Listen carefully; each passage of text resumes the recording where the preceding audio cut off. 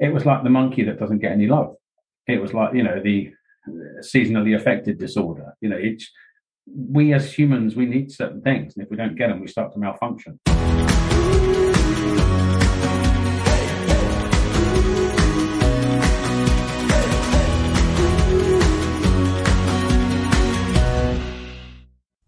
Hello, everyone. Welcome to the Healing Cassandra podcast.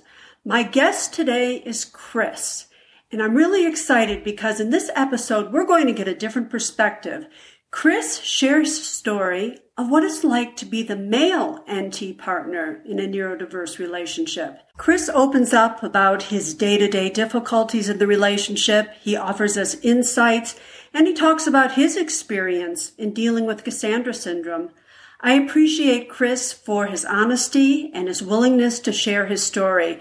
I think we'll all get a lot out of it. Welcome, Chris, to the Healing Cassandra podcast. Hello. Hi, I'm so happy that you're here with us. Let's start with, how did you meet your partner and how long have you been with her? We've been together 22 years. We met in a very odd circumstance because I was coming out of a marriage and a family, and she was around in the background as a sort of a friend, more of an acquaintance. And she latched onto me and was with me through the falling apart of my marriage and my family. She was the knight in shining armor that I know a lot of people talk about. An Aspie person just throws themselves into a relationship, and it's a box to be ticked. And I was her special interest, and I was the box to be ticked because she wanted a relationship. Now, I already had 2 kids, so clearly I was good to go on that side of things as a father. So I think I did tick a lot of boxes. So she really was supportive. So we didn't find each other. She sort of scooped me up and sort of carried me away and helped me until she got the relationship and the kids. And then 5 years later, boom, this whole thing kicked in. So do you feel that she was masking in the beginning? Because I hear a lot of NT partners say that it was the bait and switch, like they were masking to get you. And then once they got you and you were they were your special interest, then boom, they changed. I wouldn't see it as the masking thing. I would see it as I was her special interest, because it seems with her that people are her special interest. There's one currently who she plays a lot of tennis with and is going on holiday with to play tennis. Previously, it's been other things have been a special interest, but I was the special interest. I don't think it was a masking thing, or if it was unconscious on her part and my part, but it was definitely I was the special interest. I was what she wanted, and she had moved heaven and earth to get me, which she did. And then what changed? The box was ticked. Job done, move on. So I've realized lately, through the past 4 or 5 years, very much a box ticker. So I want a house. I've got a house, tick, give up. And the house is a disgusting mess. Our house is a mess. There's boxes everywhere. We haven't unpacked. I've decorated 2 rooms because I can't be doing with it. She doesn't allow people in the house because it's so dirty and untidy. Kids don't like having their friends around because they're embarrassed about it. My previous 2 wives, it doesn't sound good, my previous 2 wives we always had a lovely, clean, tidy house. But for some reason, that's not of importance to her. It functions, and that is enough. So that was, I did the job, box ticked, move on. So don't put any effort into that anymore. I've achieved. It's like when she buys a new car. She goes after it, gets a car, never washes it, never cleans it, fills it with rubbish. How about with a career? Does she have a career? Yes, very much so. She works very hard. Work is probably, after herself and her own interests, her second priority in life. Everything else, and that includes me and the kids, takes a back seat, very much a back seat. She lives her life, and we happen to be in it. I hear that a lot. But it's not a nasty thing. She's not an unpleasant person. She's kind. She's loving. She's thoughtful. She's lots of things, but utterly blind to the emotional side of life. Utterly blind. Yeah, that's it. Mind blindness that they call it. They just can't. They can't see, or alexithymia. They're not connected to their emotions, and we can see it, but yet they can't see it. So you have very different communication styles. How have you navigated that? We don't communicate. It's almost impossible because a bit like an animal trapped in a corner. The closer you get to the emotion, the only emotion coming back at you is anger. That is the go-to emotion for her. I didn't realize how much of a go-to emotion it was until I began to realize what was going on with her. And also looking at her sister. Her sister's behavior was very, very telling for me to look closely at my partner Jay's behavior. So it's anger. So we don't communicate. So I tend to just do stuff. Either I'll buy something, get a new car, whatever happens. And it's, I just do it. She says, well, why didn't you talk to me? I said, well, there's no point because she has colossal control issues. So if you say, I would like to do this, or I'd like to do that, then you get 1,000 reasons why it's wrong. And justification for her not to deviate from what she knows. And then literally 10 minutes later, she will suggest what you've been trying to convince her to do, as if it were her idea. It's one of those, anything's fine as long as it's my idea kind of scenarios. And I know it's this, I know it's anxiety, I know it's control, I know it's all of those things, but it's very hard to navigate through that. Yes. How far into the relationship did you realize something isn't right here and your communication style wasn't connecting? When I developed reactive arthritis, I didn't realize it was her. It's only in the past 5 years that it's all sort of come to light when my reactive arthritis has just gone away and I'm fine. And I think I said to you in an email, I lost 2 summers worth completely to it. An inflammatory disease. My knees were like footballs and my wrists didn't work and I couldn't move my neck very much. I had all sorts of issues. And why did it come? Nobody knew. And why has it gone? Nobody knew. I know now. I didn't know then. I didn't have a clue. It was horrendous. It was absolutely horrendous. But it was like the monkey that doesn't get any love. It was like, the seasonally affected disorder. We as humans, we need certain things. And if we don't get them, we start to malfunction, as you know, because you've had immune system, autoimmune disorders. So right. That began about 5 years in because we'd had the kids. She got the relationship, she got the kids. And then just all of a sudden, she's just backed away from me and from our relationship. And looking back on it, prior to that, she was not normal because I've had girlfriends and 2 wives, so I think I know what normal is in a relationship, and she was not normal. So having that come to light over the past 4 or 5 years, it just opens up back into the past everything. And I just think, now I get it. So I wish I'd known back then and I would have walked away. So what was it? Was there one moment that was the aha moment that you said, oh, she's on the spectrum? I think I had an awful lot of suspicions that there was something not right. It's not nasty, because I've got to say she's not a nasty person, but her behavior sometimes is very nasty and very unpleasant. The tone of voice, the phrasing, the looking down her nose at you, that sort of thing is very nasty, but I know she doesn't mean it. I know that now. At the time, I just couldn't work out what I'd done wrong because I hadn't done anything wrong. Felt like I existed and that was enough to do something wrong. So there wasn't really a light bulb moment other than, no, I don't think there was. I think it was just a slow dawning of realization that it wasn't me. Because like you went away and you think, okay, maybe I'm a bit wrong here. And you do some sort of psychological work on yourself. I got some counseling about various things. I grew up with a very narcissistic mother who created a codependent existence in the family. My sister's the black sheep and I was the golden child. So I could do no wrong, which is not healthy. So I went into looking into that. And then I realized that actually all these things weren't me. All these behaviors within my relationship with Jay were her. So, you go away and you fix yourself as best you can. And then you just turn around and you say, right, now it's your turn to look in the mirror.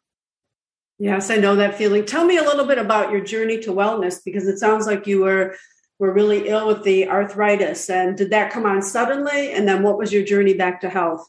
My journey back to health was realizing that it was psychologically induced. And then it just went away. It really was that simple. I used to live on Nurofen. I had my knees drained because they swelled up so bad. And then within 5 minutes, they were full again. I was getting like Coca-Cola cans full of synovial fluid out of my knees. And then they would just fill back up. So it wasn't until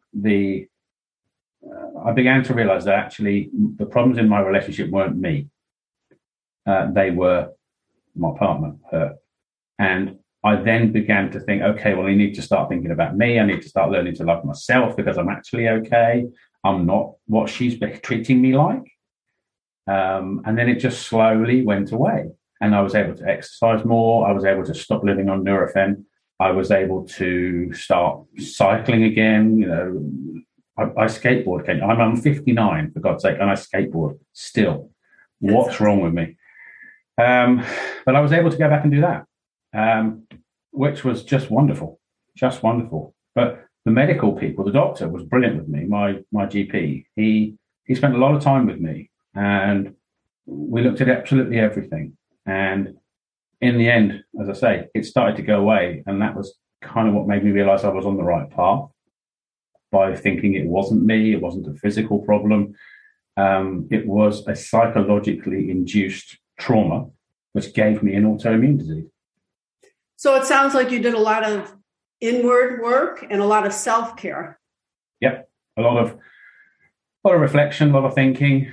I went back and spoke to my first wife, my second wife. I spoke to my older kids, and I really was open heart time. Really was a case of what was I, who was I, what did I do right, what did I do wrong, and I confronted my mother. That was quite a big turning point for me. My father kept saying, "No, don't," but I did, and I think possibly that learning journey about myself enabled me to then address her. If I had to put a timeline on it, it would be confronting my mother was the beginning of the end of my troubles with my physical problems, my autoimmune problems.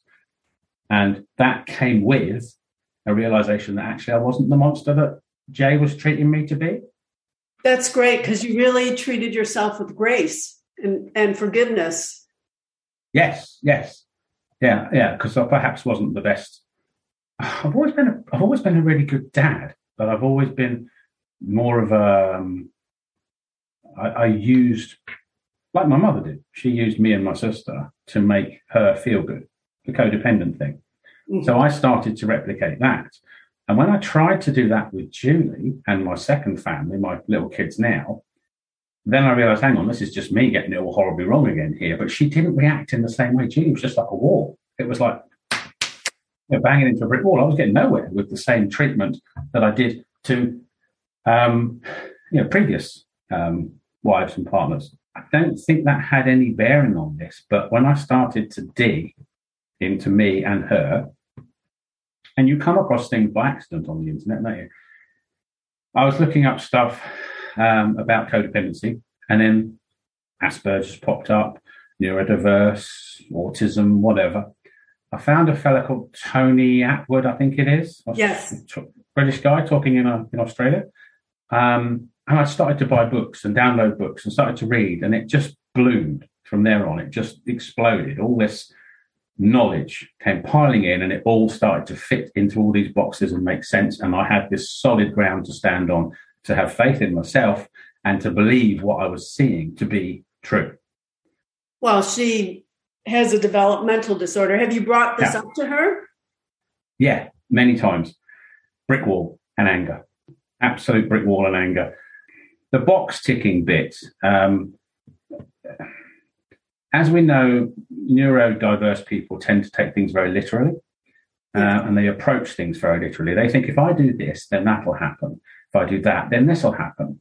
And my other half's sister wanted to live in Australia really badly. So she went down there and she tried working, didn't happen. She tried studying, didn't happen. So in the back of her mind, she thought, oh, I know what I'll do. I'll get pregnant with an Australian guy and then I'll stay. Didn't work out. She lives in England on her own with the kid. Now, thankfully, the Australian guy realised, because Jay's sister is an extreme version of an ND person, so her behaviour was just off the chart bad. And he came over and spoke to me shortly after the birth. And then he came back a few years later and we spoke again. And I realised that my partner was her sister dialed down. So no wonder he went, whoa, and just said, no, I can't live with this. It's just not funny.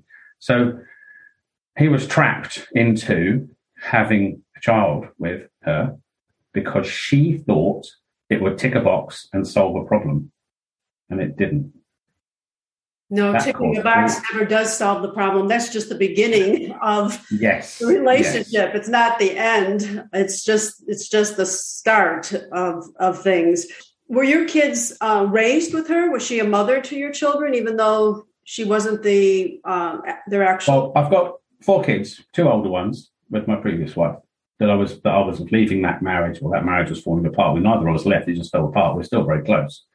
So we should never have separated. I wish I'd had this epiphany about myself 20 years ago, more than 20 years ago. Then I wouldn't be in the state I'm in now. So my little kids that I have with my current partner, who is ND, it's odd the way she treats them.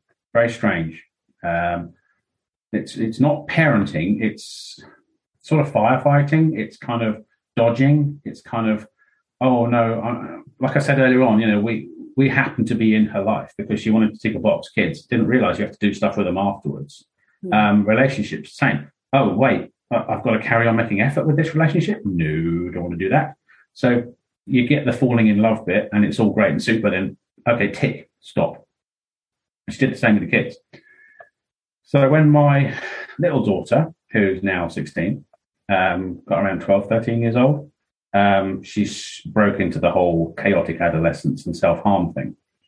And that was really difficult to deal with. And that's when you want to be together as a couple, parenting, working, and feeling like you're on the same page. She didn't have a clue what to do. She just didn't have a clue what to do with her. She came up with some bizarre strategies. So you mentioned about parenting in your email to me about parenting styles. To be fair, her parenting style is just, please don't annoy me. Please don't, be a burden, because we really are getting in the way of her living her life. It really does feel that way. So do you feel like a single parent most of the time? Yeah, very much. And because she spends a lot of time away, her special interest is surfing, amongst other things. But the one that's persisted throughout the years is surfing. And we had holiday after holiday after holiday in Cornwall, hence I mentioned it. And we could only ever go on holiday to Cornwall because when we used to go for 3 or 4 or 5 weeks around August time, and it was so she could surf 5 or 6 hours a day. Nobody surfs for 5 or 6 hours a day. Not even the professionals do that. But we went down there year after year after year after year so she could surf. So she would just disappear off into the surf, whatever the time of day was, and we were left to our own devices because we were only there so she could surf. Yeah. So sorry, as I was saying, when she goes away for a weekend surfing now, or goes away with a friend or whatever, the atmosphere in the house is so different. It's very calm. It's very relaxed. There's music playing, the kids are mucking about, they have friends in the garden and so on. They go out, I drop them off, they come and go. The atmosphere is so relaxed because we've got stability in behavior. My behavior, their behavior. So they know what they're going to deal with 1 minute to the next. Jay will go up the stairs in one mood, come back down in another. And it literally turns on a flip of a coin. 1 minute she's nice, the next minute she's just awful. 1 minute we're allowed pizza, and then we're not. It is very hard for me as an adult. So I know the kids find it and found it, and I've spoken to them a lot about this, but they find it very, very difficult to know how to manage mum. So they don't. They lie to her. They avoid her. They don't have conversations with her because they just know that you can't have the same conversation 2 days running and it will be the same, because your conversation, your side of it might be the same, but her side of it is always different. And that puts a lot of pressure on you as the dad to play both roles and to really be a rock for them. Yes, it does. And I think with my older kids, when we separated and they moved up to Scotland, because my second wife was Scottish, so she went home and took the girls with her. So my behavior towards them was saved from what my mother did to me by the fact that they were a long way away. So they didn't see much of me. So they had little doses of dad, which was great and fine. And it wasn't a month go by where we didn't spend like a weekend together. I flew up there, they'd come down here, whatever. But the little ones, I started down that road and then realized that they needed me more than I needed them. So that was part of my journey to be what they needed rather than have them be what I needed. Does that make sense? Yeah. So there's two things at play here. My own personality sort of faded, and the less good side of it just dwindled away through work and time and reflection. And then the bit that they needed came up. So I'm able to support them and manage their mother's behavior to them. But that's a real handful to do, and that's a lot of responsibility to take on. How about anger and resentment? Yes, and yes, on both sides, to be fair. Now, I remember one of your people you spoke to, and I've listened to all of them a number of times, the podcasts that you've done. Thank you for them. It's been very helpful.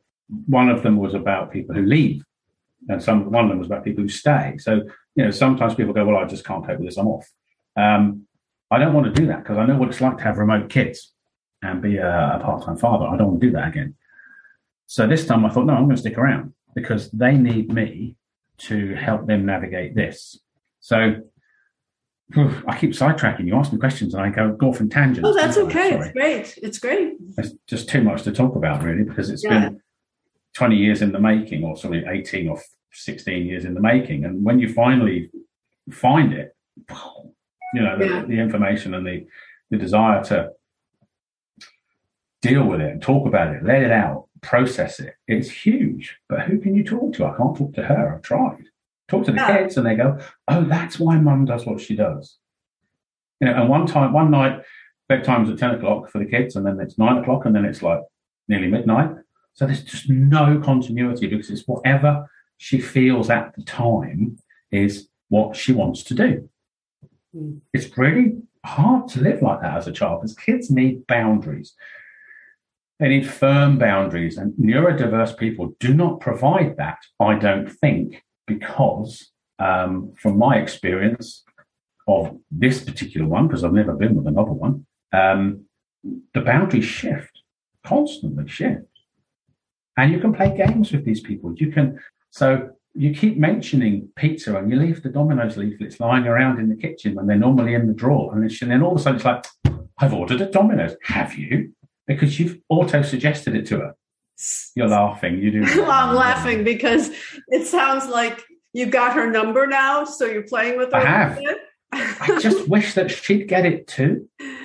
Yeah, but, it's a developmental disorder. It's the mind blindness. She's just not going to get it. Her mind and her brain, they don't work that way. And I know it's so painful and it's so hard to accept. And one of the things that, has helped me is thinking, if I had a husband that had, an amputated leg, I wouldn't say, climb the stairs. Why aren't you climbing the stairs? Get to the top of the stairs and be upset and angry. Well, we have partners that have a developmental disorder that what seems obvious to us, like common sense, they don't see it. They can't see it.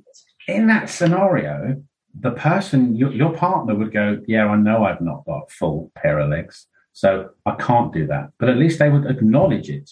But I cannot. Maybe we're getting close. I don't know, because, maybe we're getting close. And one day she'll either go yes or she'll go no. I don't know. Here's what I think is a little bit different, because you are seeing a younger generation that because they came up in the school system or they came up knowing about autism. They were diagnosed earlier. They've had tools put into place. So they're in a whole different place. When you look at someone in our age category, you're dealing with at a time when that was never talked about. So now, my husband's 62 and I'm coming to him and saying, look, you have ASD and this is what's going on. That blows his mind. He doesn't see himself that way at all. All of a sudden, you're just changing who they thought they've been all these years and how they've responded to things and how they've acted, how they've masked to get through things. So I think it's very different when you've been married a long time and you have these realizations. Like I didn't have the realization till year 21 in the marriage and we're going on 27. So I think it becomes very different because you've had the realization. And now, as much as you want her to say, oh, yeah, I think I am that way, and read as much as you do and watch the videos and all of that, she's not going to want to do that until she wants to do it. This is partly why I've got all these things here, because I sat down, you can see that one's covered in ticks. Oh, Chris is holding up pages and pages of notes. Lots of things that I've printed out from various resources, and I've gone, right, does she do this? 1 tick for yes a bit, and 5 ticks for, oh my God, yes. So that sort of thing, putting it down on paper and then rereading it and going, am I still right about this? Because you can gaslight yourself with this, can't you? You really can. Yes, that's very true, because a lot of it, you think, is this just me? Because most of the time when they're in the work world or they're with family who sees them for short periods of time, it's not noticeable to them. But when you're in a relationship on a day-to-day basis, it's a whole different story, because we are in it. We see the behavior. We, have to deal with making decisions and reciprocity or lack of reciprocity. So it becomes different, and it's hard to explain to other people. And we can become isolated and lonely. How do you deal with the loneliness? Well, that's why I decided to stay, because I want to be with my kids. And I think whilst I don't see them in the same role as my mother saw myself and my sister, to provide her with a source of narcissistic feed, I do see them as, I need to be there for them. I don't use them. No. There was a time when perhaps I would, but I don't. So do I long for closeness? Yes. Intimacy? Yes. Have I had an affair? No. Have I been tempted? Yes. Often. There's been many occasions where I could have developed relationships outside the marriage. You're getting me at it now. I'm not married. Oh, sorry. You keep saying married, but Chris actually isn't married. He's been in a long relationship. Yeah, but you see, Jay she thinks marriage is irrelevant. She's trivial. Oh, you don't need to be married. You're with somebody. Why would you marry them? Doesn't make sense. Black and white thinking. It doesn't change things, because a marriage is an emotional thing. It's a commitment. It's a contract. It's intimacy. It's all the things that neurotypical humans want, need, and desire. But for an ND, it's just pointless. It's just a load of frivolity, and you've got to dress up. What's that all about? So, no, we're not. So, I just have to deal with it. I just have to live with it. I mean, the many, many times I've gone, I think I should leave because I'm lonely. But you can look after yourself. You can believe in yourself. You can be kind to yourself. You can not beat yourself up over things. Having this job that I've had since June, where I'm away 1 or 2 nights a week up here in Bristol, has given me time and space. Now, the kids are 16 and 13, so they're less dependent on mum and dad being around all the time. So that's fine, but it has given me that moment to just switch off in an evening and go, I don't have to be on guard. I don't have to be on trigger, because I'm not going to get that weird comment, that stupid behavior, arguments over who does the washing up. It's silly things like that. I don't have to be on guard for that. So yes, loneliness, very much so. I would love to have a deep, intimate relationship, which is what I had with my second wife. And I miss that. Yeah, I miss that, because we were very close. And it just fell apart. Various things wrecked it. No one was unfaithful. There was no infidelity. We were close as hell. We still are.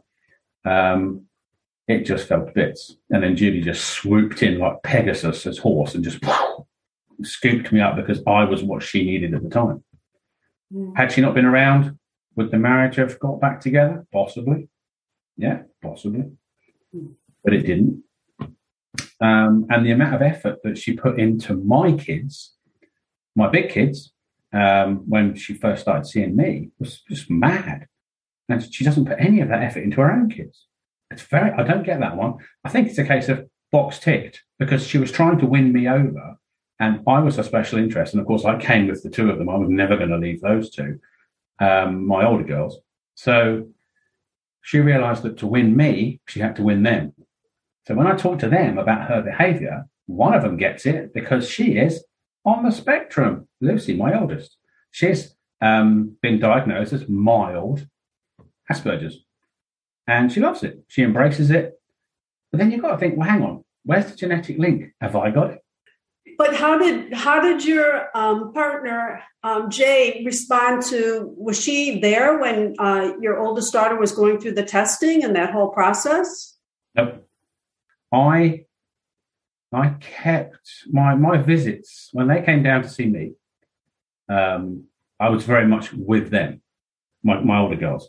And Jay was like in the background sort of thing, because I felt it was important that they felt prioritized, because I don't want new partner to overtake things from my children. I want them to still feel prioritized. And they say it to me all the time now. They say, we don't feel like we lost a dad because we saw so much of you. We felt that we were important, blah, blah, blah, blah, blah. So I think I got that right. But when I said it to Lou a while back, about a year or so back, I went, I think Jay is autistic. She went, oh, yeah, she is. I've known that for ages. I was like, oh, should have shared that one. Because that's what my son said when I sat down and I was going to present this in such a way and all serious. I think you're Dick. He goes, Mom, duh. Yeah. Well, you really realized? Are you stupid? Yeah. So yeah, Lou said that. She went, oh, yeah. I've known that for ages. Yeah, I see so many traits, blah, blah, blah. Middle daughter, Alex, she don't want to know. She just has a nice, quiet life. She's happy. She just bumbles through life and everything's super. So let's not have that conversation, Dad. That's deep. I don't want to do that. But Lou, absolutely. She's 27 now, utterly embraces her quirks, her differences. She loves it. But when she was at school, prior to her diagnosis, she had all sorts of problems. She didn't fit in. She didn't know how to do this. She didn't know how to do that. She felt like a bit of an outsider, which again, my little daughter with Jay, I don't know why I'm using these names. They're never going to hear this. They're never going to listen to this. I really don't know why I'm doing this with letters. Anyway, the littlest one, Mia, just turned 16, had all the troubles since she was 12. She does exhibit some traits of ADHD and all the counselings and all that sort of stuff. And I think when I explained to her mum's behaviour, it helped her address herself.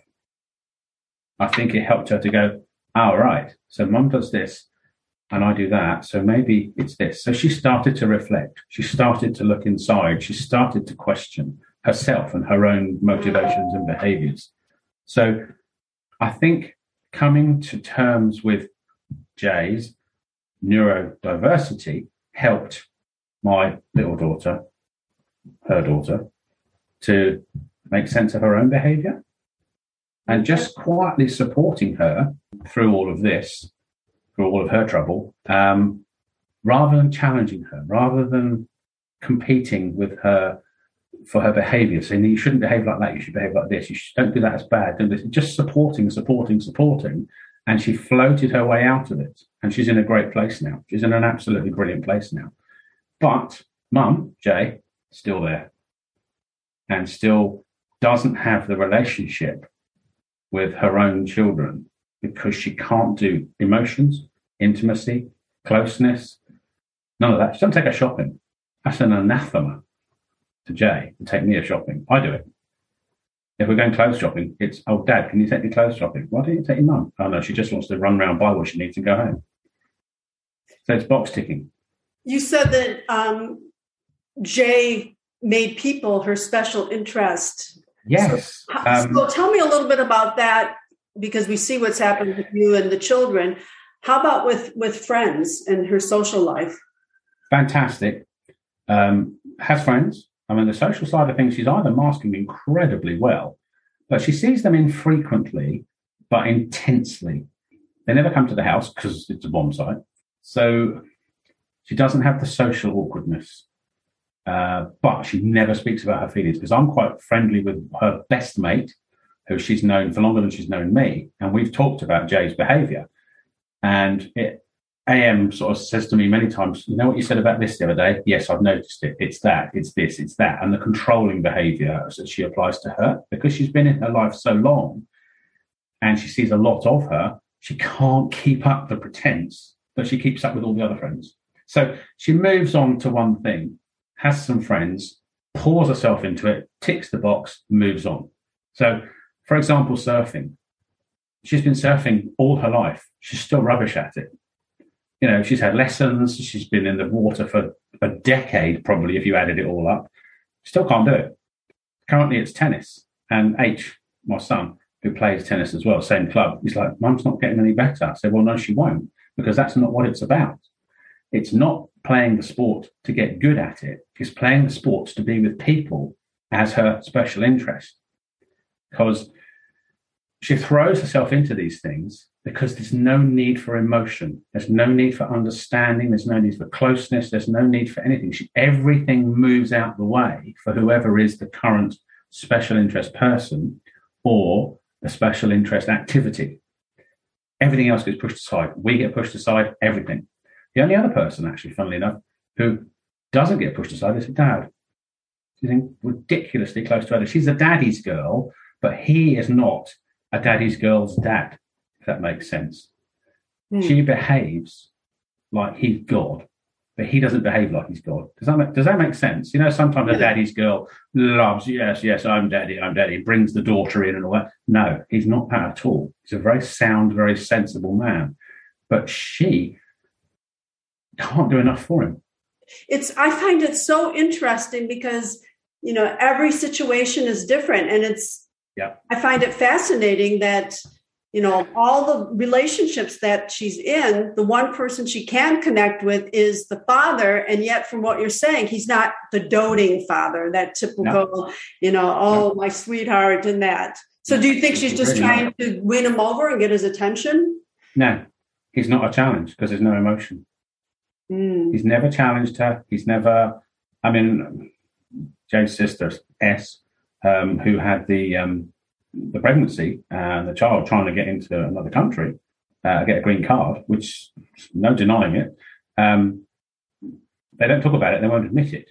But there's no denying it. He really struggles with S's behaviour because she is vicious and spiteful towards Jay's dad. And Jay's like, oh, poor dad. And I say, yeah, you're right. But he won't challenge her.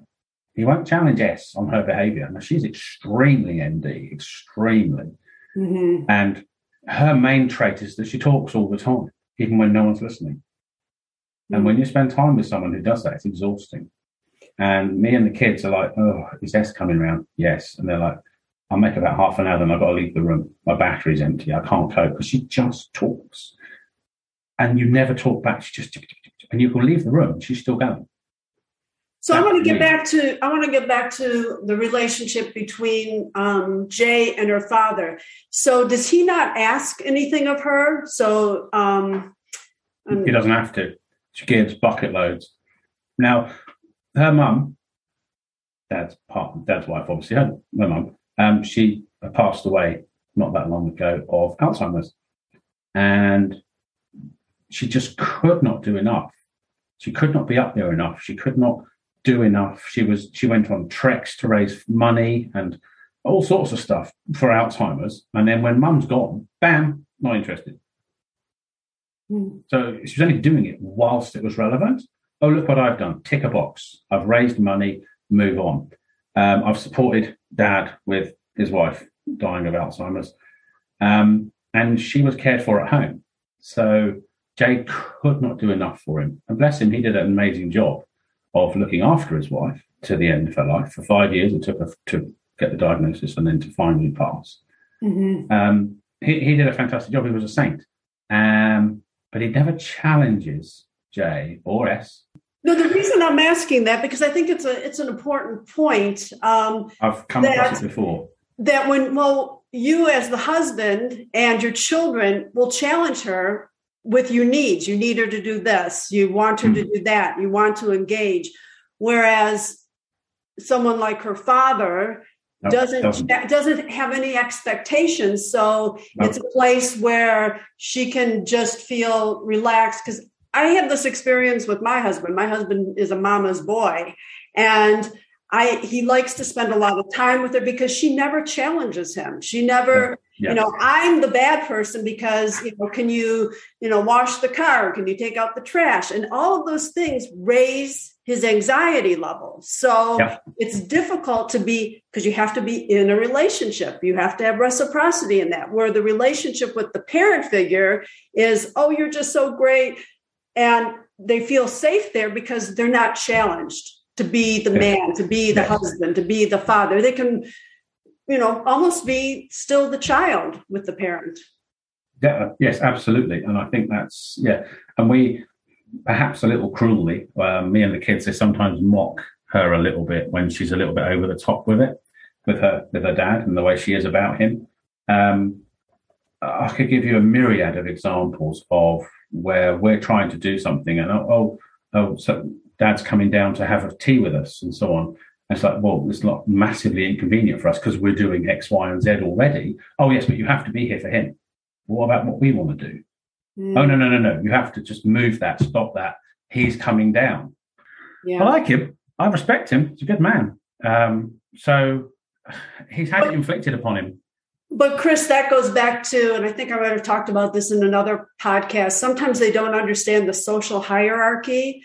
Like, you're the husband and the kids, they should come first. So you should be on the top of that hierarchy. But because they can't make those associations, they think that everyone is the same or above, like the father comes before you, comes before the children. So then it becomes difficult because you feel like you're put on the back burner and you're not as important, and your feelings, your needs, your wants, your desires as a family unit go away. It's exactly that. And as I said earlier, I think work comes first, she comes second, or she comes first, work comes second, because she ends up working late into the night because she's been out playing tennis all day. And then she wonders why we're not close, because we never spend any time together. She never puts any effort in. And if you make a comment, it is met with anger. And it's confusing. I swear it's confusing when you say something about what would you like to sit and watch a film together? Oh, why would I want to do that? I swear it's confusing. Or it doesn't sit easily. Oh, I need to work. Yeah, because you play 5 hours of tennis today during the working day, so of course you need to work. But we're not close, or we never spend any time together. So it's the blindingly obvious for you and I, and the just doesn't matter for her. And if I point it out to her, anger pops up. And that is the go-to emotion. It's just, I'm angry because you're asking something of me, but I'm asking something that's normal. I'm not asking you to fly. I'm not asking your one-legged person to run up the stairs. I'm just asking you for normality. And as you say, reciprocity and intimacy and closeness, which you only get in a proper relationship. And she says, "Oh, we never plan things together. Well, there's no point, because it's either your way or the highway. So there's no point trying to plan something because you can't cope with a shift in what we've planned. If it goes a little bit sideways, then there's not a meltdown. She doesn't do meltdown. She just does angry. I'm not sure I want to see a meltdown, to be fair, because if it's... So when you say she does angry, because I associate, with meltdowns, the anxiety starts to go higher and higher and higher. And then, meltdowns can look different for, different... It probably is a meltdown in her version, yes. But it goes straight to anger. There's no emotion, there's no crying, there's no sadness, there's no confusion. It's just anger. And anger, and then ramped up anger, and anger with 1,000 reasons why it's anger. So you just back away. I just go, So when you say anger, how does that show itself? Well, every 2 or 3 months for the past 15 years, she's said to me, well, I don't think we should stay together. Don't think it's working out. And then we have a conversation, or she forgets that she said it, and we move on. How do you live with that? I couldn't. It made me ill. I ended up with a physical ailment as a result of it. I think that sort of constant uncertainty and unpleasantness, because you're getting constantly rejected. Physical, we're talking about physicality in a relationship. If I give her a hug or a cuddle her in bed or something like that, plank of wood. Total plank of wood. Put your arms around her, the traditional sort of spooning in the morning or whatever. Not necessarily sexual, just cuddling up to each other. And she just sort of extricates herself, climbs out and walks off to the bathroom. Gone. Not even a backward glance. Not even, oh, that was nice. Nothing. Just poof, gone. But I know she's not a bad person. I know she doesn't hate me. She only hates me when I bring it up. I hold the mirror up to her face and go, look, this is what you are. And this is why. And it's not conscious. So as you said about having one leg and running up the stairs, it's not a conscious process. And you can't, although my oldest daughter has learned her way through it.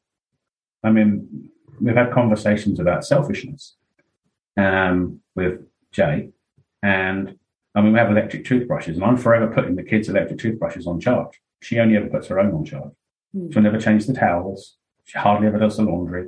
The kids haven't got a shirt for school. It's like, oh, just get that one out of the laundry basket and Febreze the armpits. No, that's grim. So you get the picture. It's coming back to that understanding that this is a developmental disorder. Although sometimes it seems so cruel, the behavior seems so cold and so hurtful, and yet they're not doing it on purpose. It's very hard to, like you said, if a husband only had one leg or was blind, it's much more tangible. So it's a reminder. But I think when it's behavior, it's hard if he took his leg off and started beating you over the head with it and saying, it's your fault, I can't run up the stairs. No, actually, it's your fault because your leg's not there. But it's like they're beating you over the head with their problems, and you end up feeling like, well, maybe it is me. And you said it yourself. And you think, well, perhaps it is me. But then when you realize it isn't, it's a real sunshine moment. The sun comes up and you're like, so I'm okay here. Now I need to decide what to do. Yeah. And I think that that's the thing is, if you keep beating yourself up, waiting for them to change and wanting for them to change, then you're on the other side of the fence and in their business all the time. And if they don't want to change, or they don't want to get counseling or even watch videos or read books or whatever, you're not going to get them to do that. So if you're choosing to stay in the marriage for the children and that, then you have to find a way to make it work, to keep yourself healthy and find some form of happiness. How about, do you have friends that are supportive? Not a ton, no. I'm not. I've never been a madly social person. And I think a lot of that is because of the way my mother raised me and my sister. She was all we needed, the sort of thing. But the dawning of realization on that is gone. I've got some friends, yes, I have, but not lots. I'm not a hugely social animal. And I don't know whether that's a natural thing or a developmental thing. Either my father was the same. He had acquaintances, but he didn't have loads and loads of mates. So for you, in your situation, doing this podcast, working on this progress and putting this awareness out there is helping you on your journey. Me coming on here to talk to you, definitely I've been looking forward to it. Listening to what you've done has been hugely helpful. So this is helping me on my journey. So I don't know what I'll do with it in the bigger picture. I may do nothing, but helping other people realize and spot this early on. And I would like to come back to that because there are a few things that I think are massive red flags. Well, let's talk about that. So now, Okay. because hindsight's 2020, and we can Isn't all it go great? back Isn't it and say, lovely? why didn't I see that? Oh, I should have seen that. It was No, right no, in no, front no, of no, my no. face. So No. tell me, let's just go back. We can, but let's just go back. And what did you see that were the red flags in the beginning? Oh, you have a list. Reaching for my notes, yeah. Early warning signs. I've put a box ticking, task driven. If I think back to her flat, which you would call an apartment, it was devoid of life. It was functional. The way she dresses, very functional, not very frivolous. Hair's always the same, not great with makeup, not her thing. No frivolity, no emotion, no love, no softer side of life. Like a woman's house is normally full of bits and bobs and trinkets and memories and photos and pictures. Her flat was empty. It was purely functional. Her dress, purely functional. I got the odd inappropriate gift, not inappropriate in a bad way, but it was just handed to me. It wasn't wrapped. Well, I got this for you. But, or was it a present, or did you find it in the corner of your living room? That sort of thing. The laser focus that she had upon me in the early days, and I mean, we went to Australia. She wanted to go to Australia. She flew me out with her to Australia for 3 weeks. She invested. We bought bought some vehicles in Australia, Holden Utes. I think you know them as little car-based pickup trucks. What do you call them over there? Doesn't matter. We bought a few and brought them back, started to build a business around that, financed that. She paid for a lot of my legal bills in fighting to keep my kids or keep access to my kids. So it's too much. If I think back to when I was pursuing my first wife, my second wife, I was keen, I was motivated, but it wasn't quite such, you're in my sights and I'm going to get you kind of thing. Yeah. It just pushes everything else out of the way. So that was the house, the clothes, the behavior towards me, the laser focus. They would be for me the big red flags. But Chris, is that what you liked at the beginning? The fact that she was laser focused on you? Is that what was attractive? What was attractive about her? Nothing. I needed somebody to help me because my marriage fell to bits, and I adored my wife and my kids, who were then little. I absolutely adored them. I lived for them. And don't forget, I was generating this codependency thing with them because I hadn't dawned on that one yet. So when I lost my feed, shall we say, and the people I loved most in life, she just swooped in and helped me cope. So it wasn't, when I met my second wife, it was across a crowded room. We were both living in the Canary Islands at the time, and I just saw her and I went, oh, she's lovely. And it kind of went on from there. And we flew home together, and then I flew up to Scotland, and we never left each other's side for years and years and years. But nothing attracted me to her. She got me. She won me because she's so supportive and so invested in me. Does that make sense? That's what was attractive, though, is that that she was there and you felt like she was there to rescue you? No, I've thought a lot about this because it is very relevant, because she is not physically my type at all. And that a lot of people said to me, but she's not your type, Chris, she's not your type. What are you doing? And I always go, oh, well, I'm not being superficial, blah, blah, blah. I'm just, I want someone who's, a better person, should we say. Nothing was wrong with any of them, but I kind of justified it to myself in being swept up by this person. I could not resist the onslaught. Nobody could have resisted the onslaught of, I want you and I'm going to do everything I can to get you. Why would you turn your back on that in a moment of need? I didn't turn my back on it. And I was the special interest. There was no attraction. That's a weird thing to say. But there wasn't. But you chose to stay because you've been in the relationship now for over 20 years. So what kept you there? Kids. The kids. I've already had remote parenting. I've already been a remote father, which I didn't like. I hated it. I've lost one family, partly through carelessness, perhaps. I don't know. partly through circumstance. I didn't want to go there again. So you keep hoping for something, and you work, and then eventually, as I said, my health collapsed. Yeah, it was the kids, which is a pretty callous thing to say. But no, I wouldn't say that, because a lot of us stay. I mean, I stayed for my son, and I know a lot of the women stayed for the children because they really feel that there needs to be one parent that is there to. Sounds a mean thing to say, though, doesn't it, Margot? I mean, one of the things I wrote here was, are we at risk of sounding like a bunch of whingers? Like a bunch of what? Whinging people. You know, oh, my marriage isn't very good. Oh, it must be this, or it must be that. I'm great. Do you know, I just think when I first dawned on this, it being Asperger's and it being neurodiverse, I thought, God, have I found an excuse to blame her for everything? It's not that. It isn't that. I know it now. I thought it at the time.